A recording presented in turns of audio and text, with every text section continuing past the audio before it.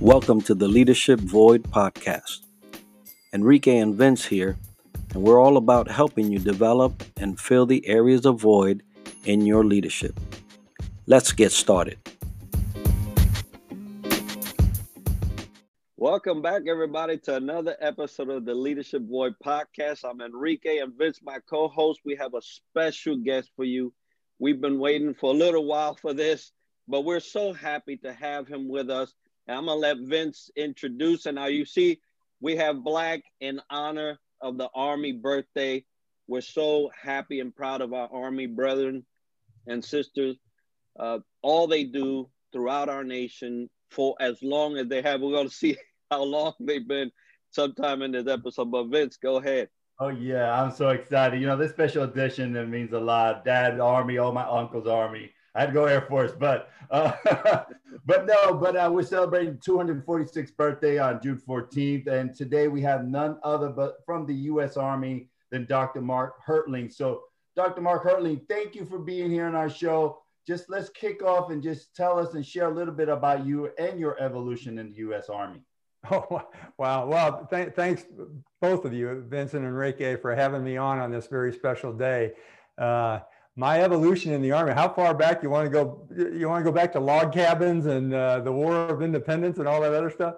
Now, I joined the Army, went off to West Point, and that's a long story in itself, in 1971, and then retired in the end of 2012, early 2013.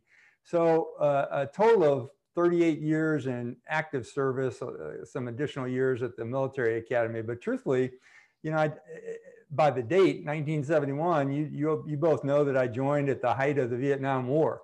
That was not very popular at the time. I came from a low-income family in St. Louis, Missouri. And, you know, I had a guidance counselor that said, hey, if you want to go to college, you don't have any money, you might want to try this place called the Military Academy. Well, at the time, they weren't real stringent on who they accepted, I guess. So I snuck in. So luck is a big part of me joining.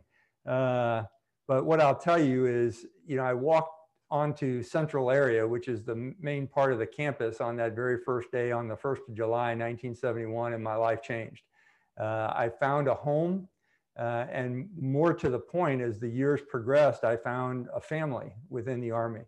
Because like many young people today, I found strength in our Army values, the vow to defend our Constitution, which is part of our oath, and a diversity that was, in my view, very different from where I grew up, of those who served in our ranks. And that contributed to me seeing the Army as a family. You know, the first 38 years, and by the way, I was thinking of making it a career after 38 years, but they asked me to leave.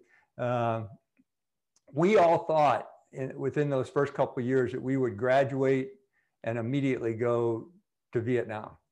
But really the transfer of officers and soldiers stopped in 1973, the year I was a sophomore. So by 75, when I graduated as an armor officer, cavalry officer, my first assignment, like many people in the Army, was in Europe. And service during that Cold War sure was an adventure. My first job in a tank battalion was patrolling the inter-German border, which was still in existence, with fellow NATO troops from France and the UK and Canada. They were all part of NATO. And then the first 15 part of my year really, the first 15 years of my career were really focused on the Cold War. Not just Europe, but also Korea and some other places. And it was, truthfully, guys, as you know, the first couple of those years before we went from a conscription force, a draft force, to an all-volunteer force, we had some major problems with drugs, a huge racial divide, the post-Vietnamese draft soldiers that were still in and wanting to get out. So the Army was really a tough organization back in the late 70s, early 80s from the standpoint of people. But in 1978, as we began the movement from the draft to the all-volunteer force, things started to change.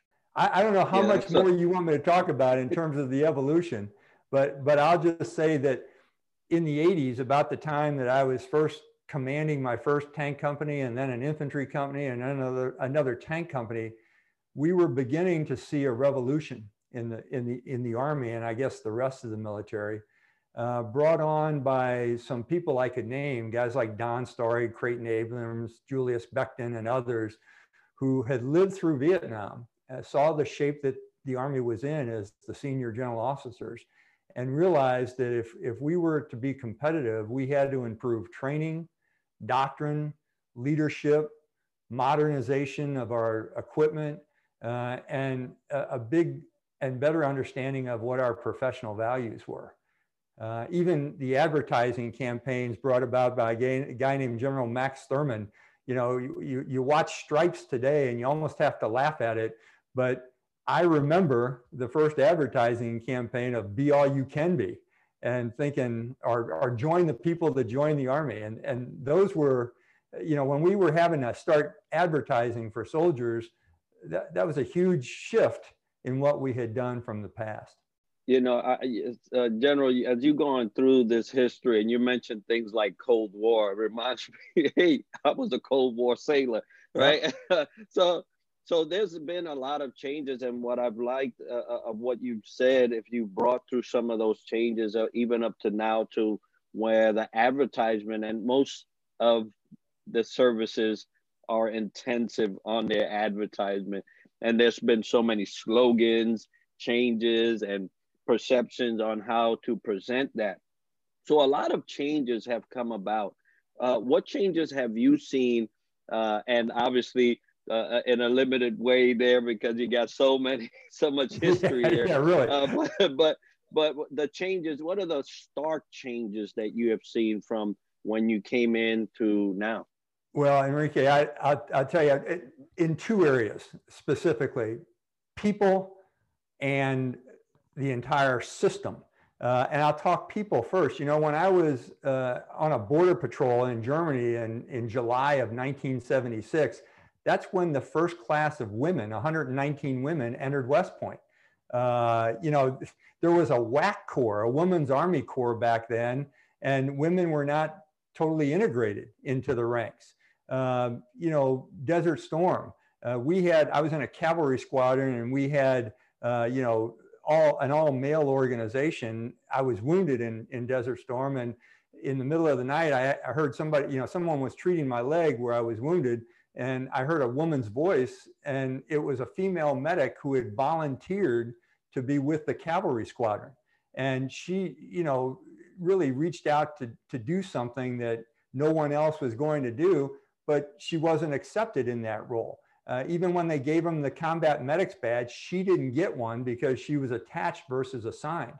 We were able to change some of those policies. In fact, I feel like I was instrumental in some of those changes during OIF 1 and 2 when we allowed women to be assigned to combat units.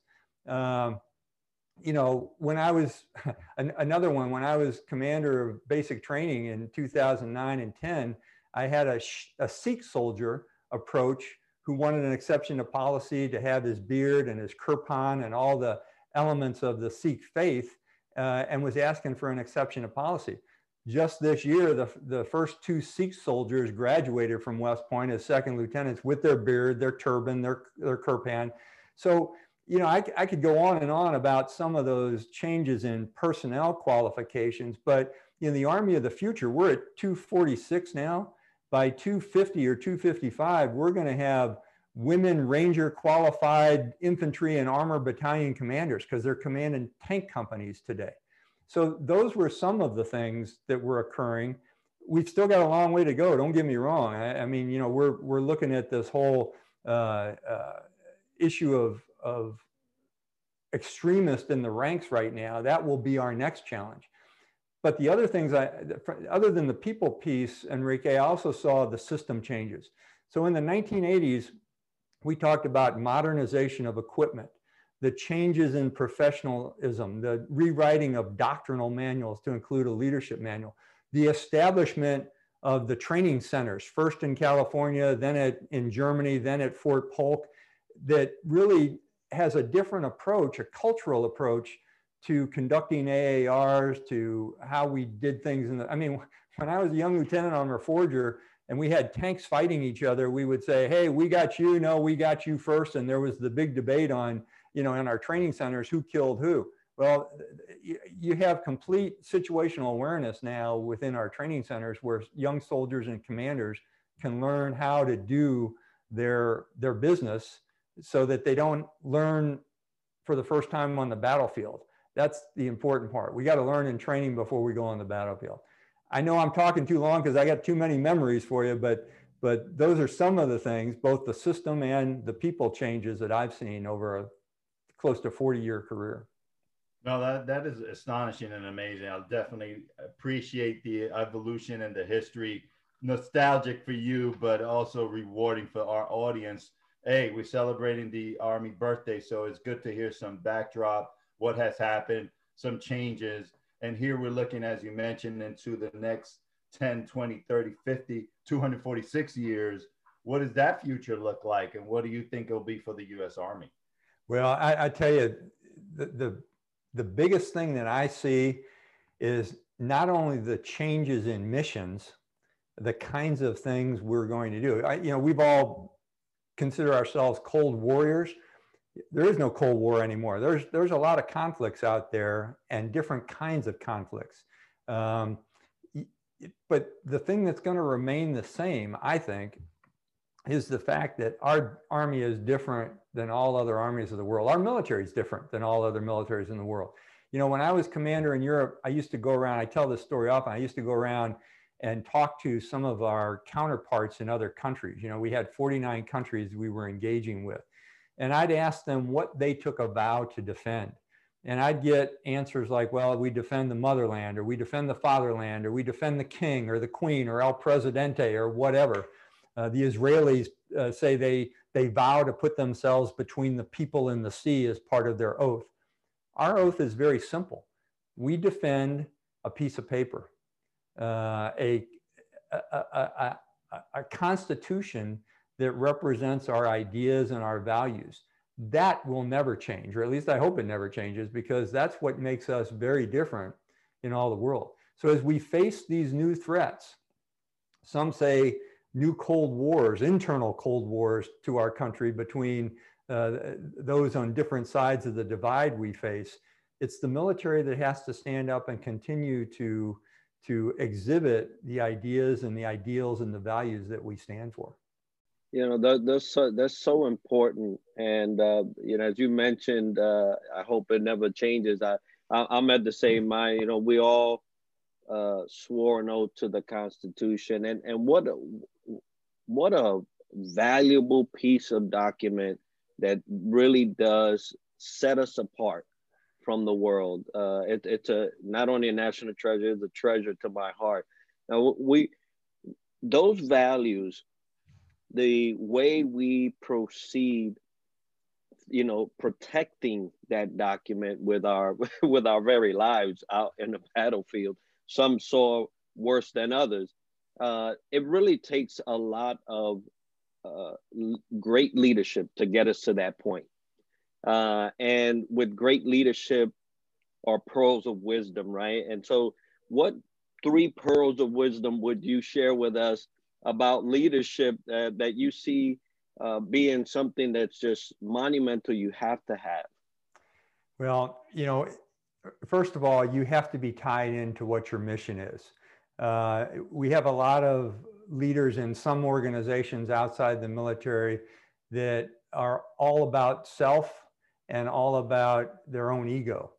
And we certainly, don't get me wrong, we certainly have that in the military too, but we always hopefully will be drawn back to the ideals and values of the nation. And the older I get, the more I've looked at the doctrinal manuals. The military has doctrinal manuals on leadership that really kind of paint the picture of the kinds of characteristics and attributes and behaviors and influence techniques and contextual requirements we have in different organizations throughout the military. So I think one of the things that is important for any leader is to continue to learn and grow every day. That's number one. Number two, something that I heard from a great mentor of mine that I try to keep in the back of my mind, even in the toughest days, is that leaders never have the right to have a bad day. Now, leaders can certainly have bad days, but they can't show it, because everyone in your organization that watches you will feed off of your example and your either positivity or negativity. And hopefully, if you're not having a bad day, if you always keep the mission and the people in mind, that will keep you going. And then the third thing is not only learning and growing, not having a bad day, but understanding that you represent the nation. Whether you're a 4-star general, chairman of the Joint Chiefs, or a private walking around the streets in Korea or Germany or anywhere you happen to be assigned, people see you as a representation of the United States. I once heard a guy call soldiers diplomats in khakis. I don't know if that expression of khakis still lasts, but it's a good approach to use, that you represent more than any other citizen of the country what we stand for. So all of those things are important. The way you set an example, never having a bad day, and learning and growing every single day of your career. Those are definitely great highlights of pearls of wisdom, because I remember wanting to wear that uniform because it was an attraction. But you're right, it represents more than just what you don. So that's great to hear. And soldiers are making sacrifices, supporting our nation, and most importantly, their courage, right? So what tips or what advice would you give to upcoming soldiers?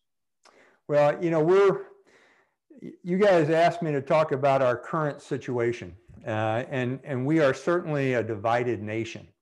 And unfortunately, when we recruit members of the military, no matter what service, we recruit from our civilian base.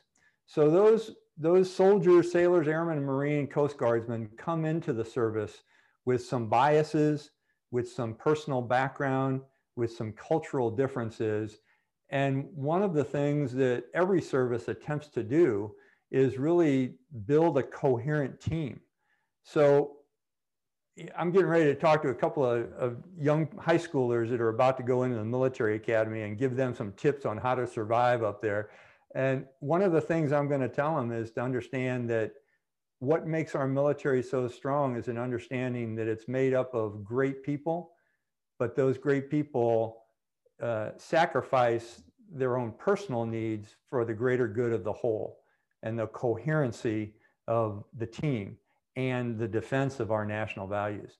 So, that's the one thing that I would say is, as people join us from all walks of life and all elements of our society, try and find the value in being part of a collaborative and a coherent team, and contribute what you bring from your diversity to making that team stronger.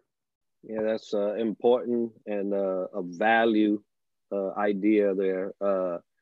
General, if someone wanted to contact you, have a dialogue, or have you speak for them, how would they do that? Well, I've got a pretty active social media account on Twitter, at Mark Hertling. I sometimes engage and sometimes I leave things alone. There are a lot of people wanting me to comment on Mike Flynn and all kinds of things that I have personal feelings about, but I'm not going to open it up on a social media platform. But if you want to engage professionally and civilly, I will do that with just about anybody. But that's my main platform is Twitter. I've dropped off Facebook for a variety of reasons, and I only give my email address to my friends like you guys. But if people get serious on Twitter with me and they want to expand the conversation or have me come talk with them, I'll give them my email address and we can have a extended dialogue there. Extended dialogue indeed. I definitely want to have another one with you. But this was fantastic, just to have you encapsulate the U.S. Army in a matter of 15-20 minutes. It didn't do it justice, but gave us a good representation of where it's been and where it's going, where in the future. So thank you for your leadership and those pearls of wisdoms. Your diplomats in khakis will definitely stick with me. And for those folks who are listening and want to reach us, The Leadership Void, you can reach us at theleadershipvoid@gmail.com. If you have any agenda items you'd like us to talk about on leadership, or any special guests you think we should bring on, or any ideas, please reach out. We'll love to have you. And we are on our quest to reach our 200 subscribers on our YouTube channel. You will have access to great episodes. Just subscribe and you have a chance to win a wonderful book by one of season 1's guests, Scott McGregor, Standing O, the Salute Edition, and it's autographed. So help us out with that. And lastly, our radio check. We do this first and the 15th, like a payday opportunity at 1900, just to check back and just give back and say, how are you doing, vets? How are you doing, soldiers, Marine, Airmen, Coast Guards, and then how are we doing, military family? We just want to share that opportunity on LinkedIn Live for you. And last, we have next week, we're going to the Lone Star State with another dynamic veteran. But today is all about the U.S. Army, so I'll let Enrique close us out. All right, a hearty hooah to all my Army brothers and sisters. Hey, look, I love y'all. Happy birthday. I hope that it be another 246 after here. And wishing everybody just a bunch of success. General, thank you so much for sharing this platform with us. We're so grateful. Thank you for your leadership over a 40-year span. Wow, that's all I can say, right? But any party words for us before we go? Yeah, you're saying that 40-year span. I realize every time I talk about things, I keep getting older and older and talking about the bad old days. But the leaders of today, all the military forces, those leaders of today are facing challenges we never faced. We had it relatively easy, the three of us and people like us. I know a lot of soldiers today, and a lot of sailors and airmen and Coast Guardsmen and Marines, and they'll tell you they'll do their job. Their job is a whole lot tougher than what we ever face, a whole lot more challenges. So God bless them, as you said, Vince, both them and their families who support them, because they are a true jewel within our society. Thanks for having me, guys. Really appreciate it.